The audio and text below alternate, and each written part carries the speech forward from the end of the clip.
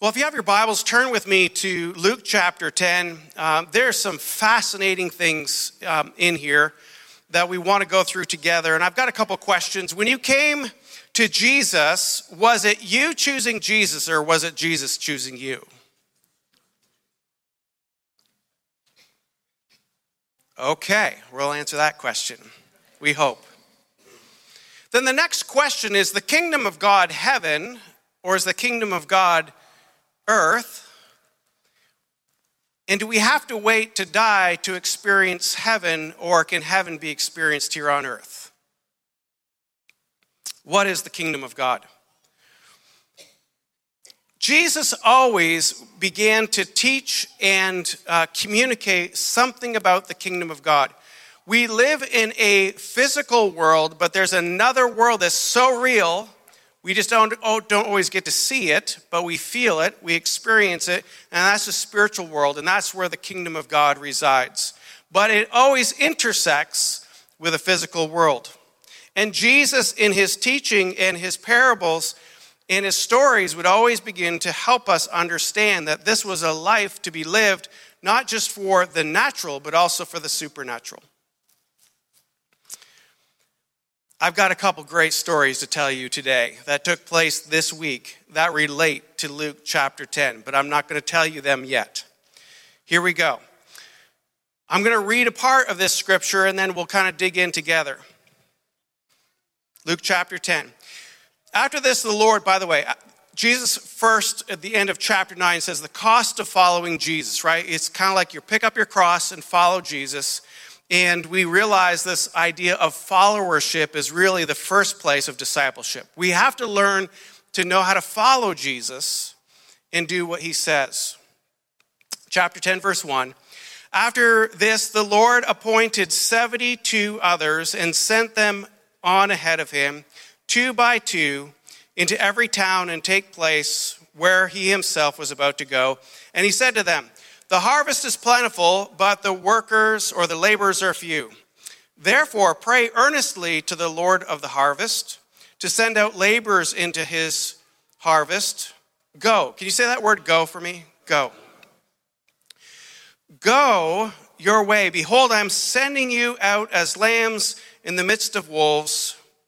Oh, that's encouraging.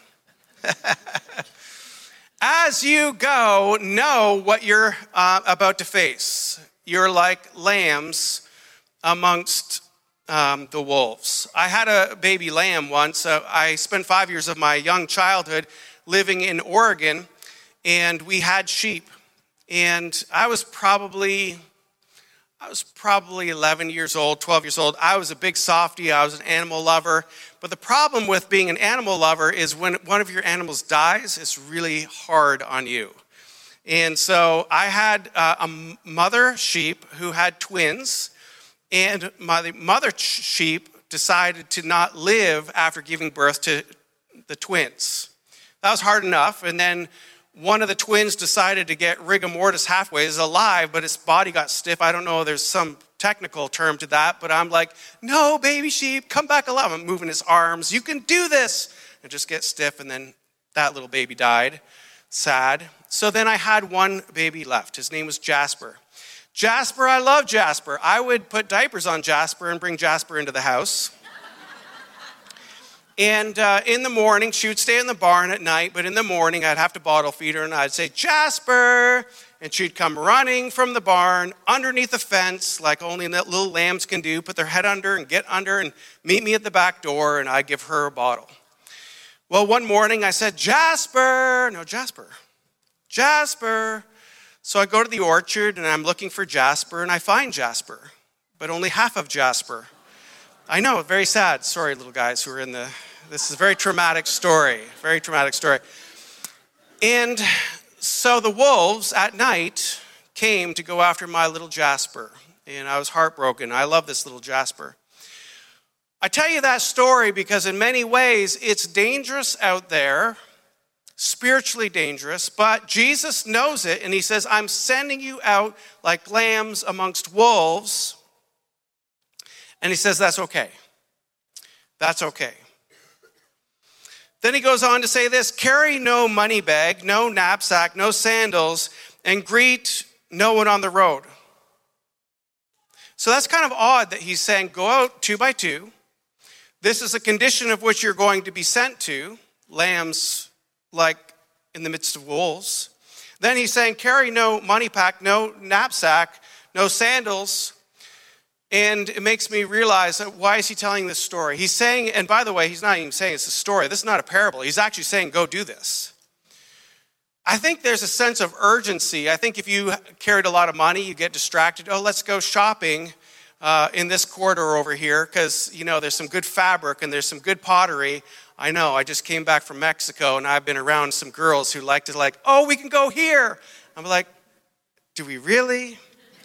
And I was a good husband, of course, and say, how much do you need? But I was wishing I carried no money or knapsack with me, and we would have a better time. All right. Says, whatever house you enter, stay there. Peace be on this house. And if a son of peace is there, your peace will rest upon him. But if not, it will return to you and remain in that same house, eating and drinking whatever they provide, for their labor deserves his wages. Do not go from house to house.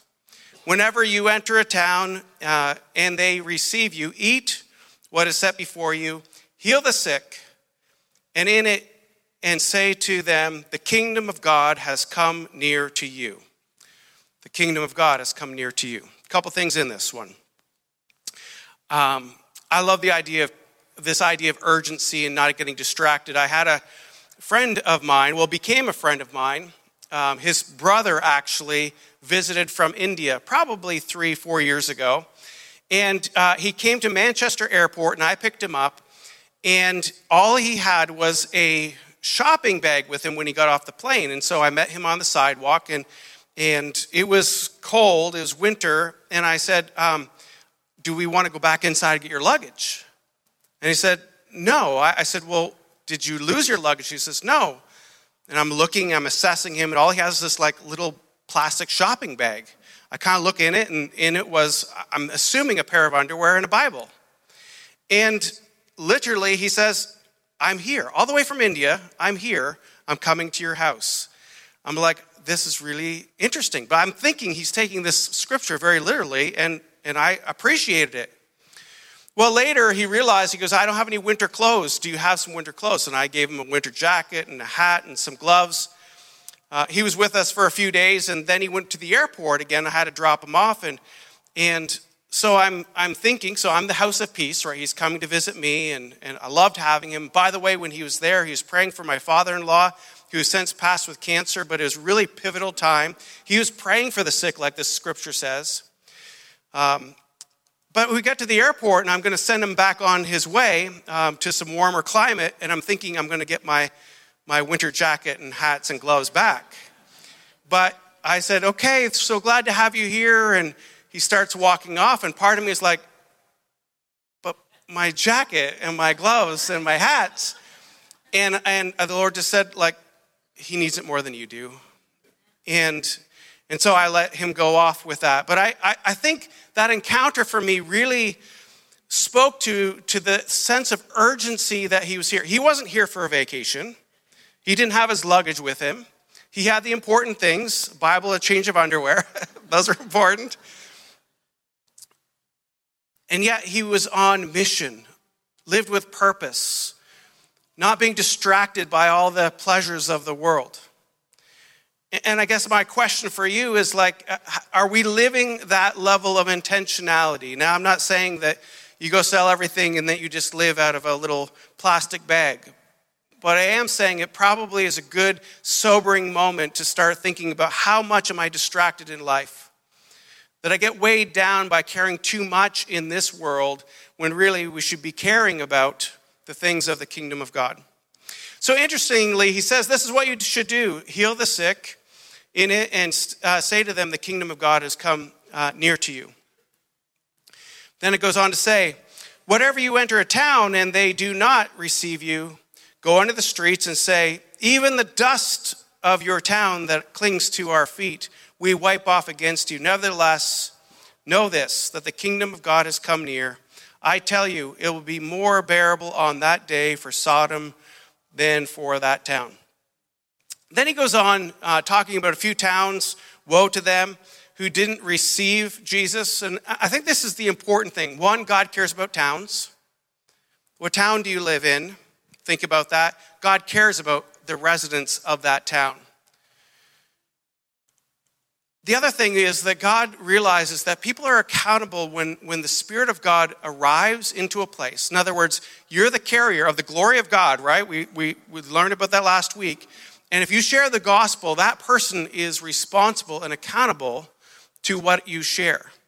It's not your responsibility to determine whether or not they receive it or not, but you are responsible to share the good news of Jesus Christ. But he's saying it will even be worse for Sodom than for people who have heard. And really what he's saying is Sodom maybe didn't have a strong gospel witness. Well, we know it wasn't a gospel witness because Sodom and Gomorrah was back Old Testament.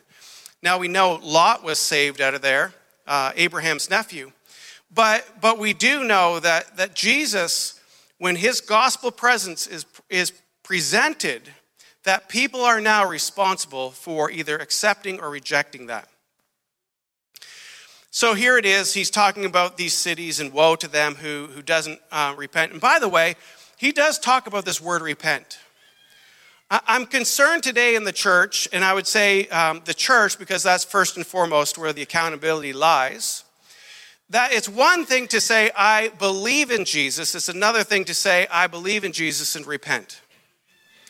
Repentance is acknowledging where you have lived your life against God, selfishly, and repentance saying, I am sorry, but not only sorry in words, but sorry in deed, which means you turn around and you start living a different way. Believing in Jesus is not just a theory and a head thing that you do and say, oh, I acknowledge that Jesus is Lord. That's good, and that's the starting point, but your life should follow in saying, I want to be repentant. Repentant is I want to start living for you, Jesus, as the Lord of my life, not just like you're my ticket to heaven. In verse 15, it says, the one who hears you hears me. And the one who rejects you and the one who rejects me rejects him who sent me. This is so important. In the Doing What Jesus Did class, we learned how to share the gospel.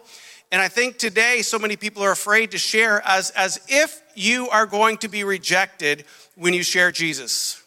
Will you be rejected? It's a question. Will you be rejected when you share Jesus? Guess what? There are probably pretty good chances you're going to be rejected when you share Jesus. But who are they rejecting? They're rejecting Jesus. They're not rejecting you. I think sometimes we've gotten a little weak in our culture. We don't know how to have broad shoulders, and we don't know how to receive a little criticism. And we shy away with sharing the gospel, which is the very thing that is we are entrusted with, is this good news of Jesus Christ, that he wants to add people into his kingdom. So here's part of the question I asked. Is the kingdom of God just waiting just till you die and go to heaven? No, the kingdom of God comes. You are the carrier of the kingdom because Jesus' Spirit resides in you. The Holy Spirit resides in you. Wherever you are, you bring the kingdom with you. And remember, as Jesus prayed, on earth as it is in heaven. So he is always in this place of saying, hey, let's bring the heavenly qualities to earth. And so that's the kingdom of God. And so as we're traveling through life with a sense of purpose and urgency and mission, like the 72 he's called, we're healing people as they need to be healed. We're bringing the kingdom of God wherever we go. And people will either accept or reject that. But they're not accepting or rejecting you. They're either accepting Jesus or rejecting Jesus. So you're like lambs amongst wolves. You will be rejected. How many people want to sign up to be a Christian? So here we go, verse 17, the return of the 72. The 72 returned with joy. By the way, can you say joy? So here's an interesting thing. They're like lambs amongst wolves. They're being rejected. They're shaking the dust of their feet from some towns that rejected it completely, and yet they came back with joy. They didn't come back with their heads hung low and shaking their head like, Jesus, we tried this thing, but we didn't do very well. No, they came back with joy, saying, Lord, even the demons are subject to us in your name. And he said to them, I saw Satan fall like lightning from heaven. Jesus is saying this. I saw Satan fall like lightning from heaven. Behold, I have given you all authority to tread on serpents and scorpions and over all the powers of the enemy, and nothing shall hurt you. Nevertheless, do not rejoice in this, that the spirits are subject to you, but rejoice that your names are written in heaven. Okay. So you're healing people as you're going along. You're casting out demons as you're going along. You realize they're subject to you, the authority that you carry, because remember, who dwells inside of you is the Holy Spirit. The same Spirit that rose Christ from the dead resides in you. So that's the authority that you bring. We talked about that 3 weeks ago. But then Jesus is saying, don't rejoice. Let's not get sidetracked on the supernatural. Keep the focus on me, is what he's saying. Because that's your assurance. I want to spend eternity with you.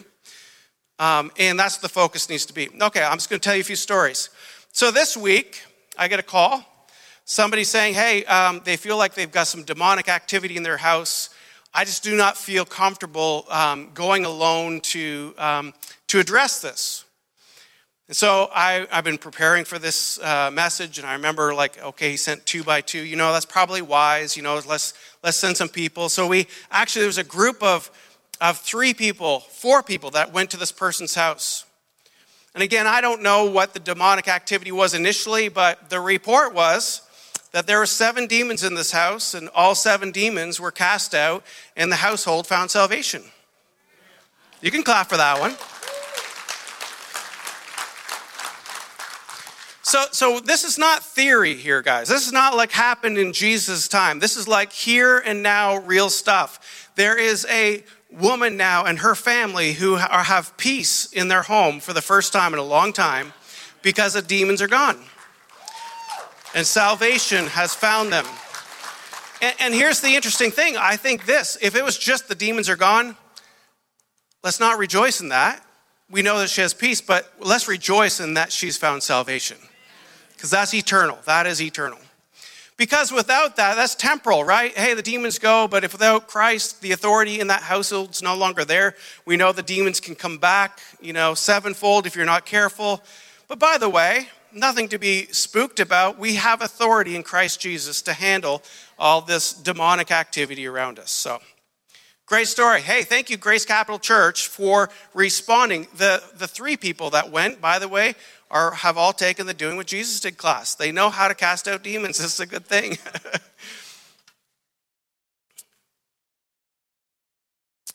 All right, so here we go. Jesus then prays this prayer. In the same hour, he rejoiced in the Holy Spirit and said, and this is verse 21, I thank you, Father, Lord of heaven and earth, that you've hidden these things from the wise and understanding revealed to them, to the little children. Yes, Father, for such was your gracious will. All things have been handed over to me, to Jesus, by my Father. And no one knows the Son, who the Son is except the Father, or who the Father is except for the Son, and if anyone to whom the Son chooses to reveal to him. Okay, here's that convoluted sentence. This is what it means. That we only know the Father in heaven through Jesus Christ. That is the only way that we can have a relationship with our Father in heaven is through Jesus Christ, accepting him, what he's done on the cross, and then he rose from the grave. We want to have a relationship with him. The only way that we can have a relationship with Jesus is the Father who sent Jesus to this earth for us, so we acknowledge the work of God sending Jesus Christ as that. So that's how we know this account of, or this way that is written. But then it goes, says the Father, okay, let me read this again. All things have been handed over to me, meaning Jesus, by my Father. So Jesus has all the authority. And no one knows the Son except the Father, or in other words, saying, unless the Father sent Jesus to the earth, nobody's going to know who the Father is or Jesus. And no one knows who the Son is except the Father, or who the Father is except the Son, and anyone to whom the Son chooses to reveal to him. So my question earlier was, when you come to Jesus, is it you finding Jesus, or is it Jesus finding you?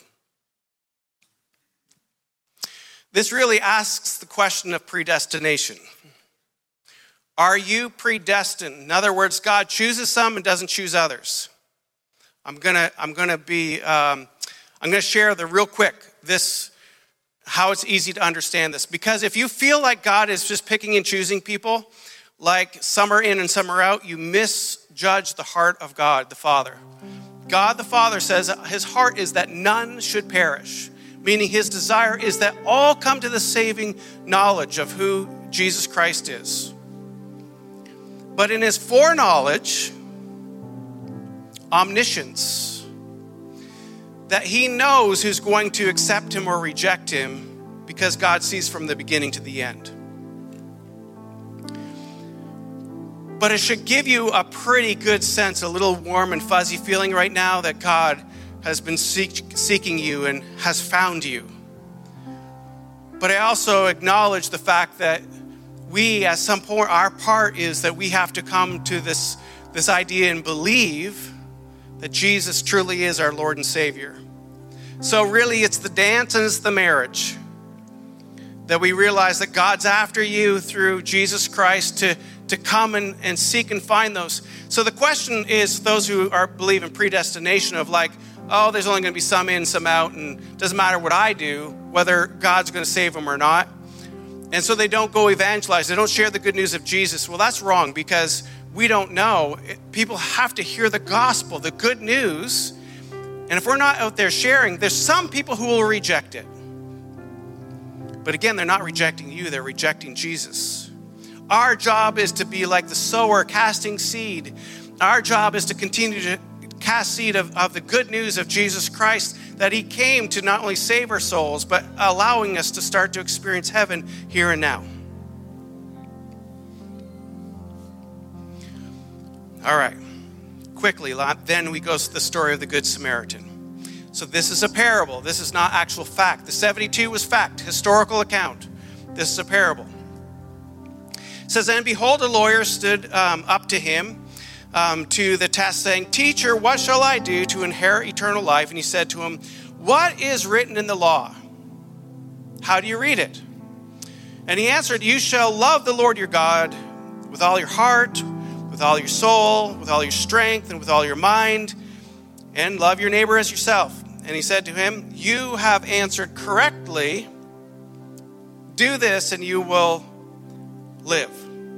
Okay, he went from the head response. Now he's saying, this is how I need you to live in the kingdom of God. If you really want to be saved, it's going to change how you live. And this is what he said. Now, this is a parable. But he's desiring, so in his desire to justify himself, Jesus is saying, the lawyer. Was it the lawyer? Whoever asked the question, I can't remember right there. But whoever asked the question, seeking to justify himself to Jesus, who is my neighbor, Jesus replied, a man was going down from Jerusalem to Jericho, and he fell among robbers, who stripped him and beat him and departed, leaving him half dead. Now by chance a priest was going down that road, and he saw him and passed to the other side. And I love that Jesus uses a pastor. It's like the pastor joke, right? Well, the pastor didn't pass his test. He walked on the other side of the road. So likewise, a Levite, when he came to that place, saw him, passed by the other side. Levite would be a religious guy as well. But a Samaritan, a Joe Blow, regular person, as he was journeying, came to where he was, and when he saw him, he had compassion. Can you say compassion? That's the key right there, compassion. He went to him and bound up his wounds, pouring on oil and wine. Then he set him on his animal, his donkey, brought him to an inn, took care of him. And the next day he took out 2 denarii and gave them to the innkeeper, saying, take care of him, and whatever more you spend, I will repay when I come back." And Jesus says, "Which of these three do you think proved to be a neighbor to the man who fell among the robbers?" And he said, "Well, the one who showed mercy to him." And Jesus said to him, "You go," can you say go? "Go and do likewise." As you are going through life, you are going to see circumstances, situations that come up that you need to be fully engaged in what God is doing. It's not a head knowledge of like, oh, this is what I need. You check the boxes of what I should be doing. Here, Jesus' challenge is saying, when you live in the kingdom of God, following Jesus, you're going to be put to the test by not only going and proclaiming the gospel, that's what we say, reaching the lost, this is the caring for the least. When you start seeing the needs of people, are you going to engage with compassion and really care for somebody the way that Jesus would care for them? Step into their situation. I told you I had 2 stories to share. The second story also took place this week. A woman showed up at the church on Thursday night. I wasn't here, but youth group was going on, and she had somebody just dropped her off, took off quickly. It was almost like I needed to get rid of this situation. Dropped this woman off, 2 crates of dogs, 2 dogs in each of the crate. The story goes, she had 13 dogs living in a campground here locally. And these dogs were, SPCA came in, took all of them except the 4, but she could not return back to her home. And so after, it was wise having the police be involved to find out, what's going on in this situation. I'm really, really proud. I'm really proud of our young adults group. There was a couple guys that stepped right in, along with my wife, and they listened to her story. And at the end of the day, I want to say, you guys participated in that story, because at the end of the day, it's a modern day parable or modern day story of the Good Samaritan. The end result is these 2 boys, these young adults that are also helping out in youth, and there's a third one who sat with this woman as they're trying to figure out what the circumstance was. How are we going to find some sort of shelter for her? Ended up driving her and her dogs to a hotel, and this church put up this woman for the night to help her with that situation. So first and foremost, thank you, church, for being willing. That's part of your giving. That's part of your giving goes to help situations like that. But that's what Jesus is asking of us, to realize that when heaven comes to earth, when the kingdom of God is here and now, we do act and respond differently. Now, the challenge is this. We live in this world, but not of this world. And this world has a way of distracting us, of inconveniencing us. I'll tell you, Audra had a plan of what she needed to get done Thursday night, but that plan was changed. And it can feel so inconvenient. I'm sure the Levite went on the other side because I got someplace I need to go. I'm sure the religious guy will be like, I got to do a religious service. I can't be off, caring for this guy on the side of the road. But Jesus is saying, actually, if you want to live in this kingdom way, you need to see people where they're at, and you need to walk into their shoes with compassion and meet a need. Jesus starts off this chapter by saying, you go 2 by 2. In other words, a sense of urgency. Don't take an extra money with you, extra knapsack, an extra set of shoes. Sorry, girls, you can only have 1 pair of shoes on this journey. And Pastor Richie too, 1 pair of shoes. Can I tell you what? Richie has bins of shoes. He wouldn't tell you that, because I think he would be embarrassed to tell you, but I get to tell on him. I know. When I'm on sabbatical and I'm gone for 2 months and he's going to be preaching most of the time, he's going to be getting me back. I know it. So as you're going on this journey with Jesus, there's a sense of purpose and urgency to heal the sick, cast out demons, and to proclaim the gospel of Jesus Christ. And if you're saying, well, I don't know how to do that, again, take the Doing What Jesus Did course. I'll teach you how to do that. But for the most part, the Spirit of God that's in you is going to compel you to do that naturally anyways.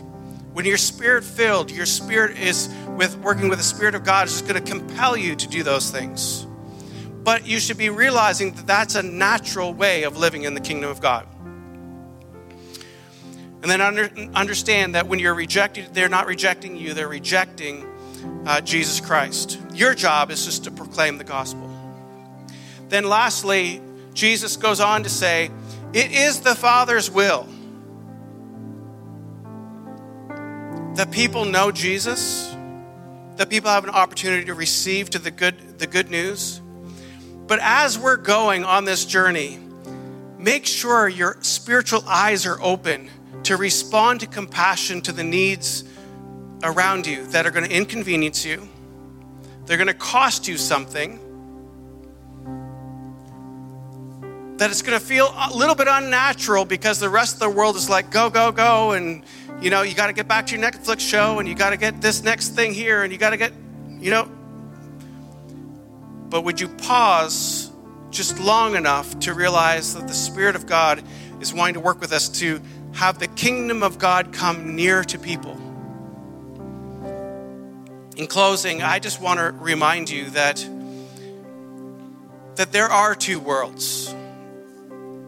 There's a very natural world, but there's also a very spiritual world that is also very true and very real. And I believe it's a season that he's really calling us to say, hey, would you just allow your spiritual ears and spiritual eyes and spiritual heart to enlighten and come alive to see that the kingdom of God wants to expand and grow and reach people who are hurting, who are desperate, and most importantly, who need a Savior. And that Savior's name is Jesus Christ. Would you find yourself in a couple of those stories today? Would you find yourself in a place where you'd say, at least this? At least this. Would you say, God, I'm willing.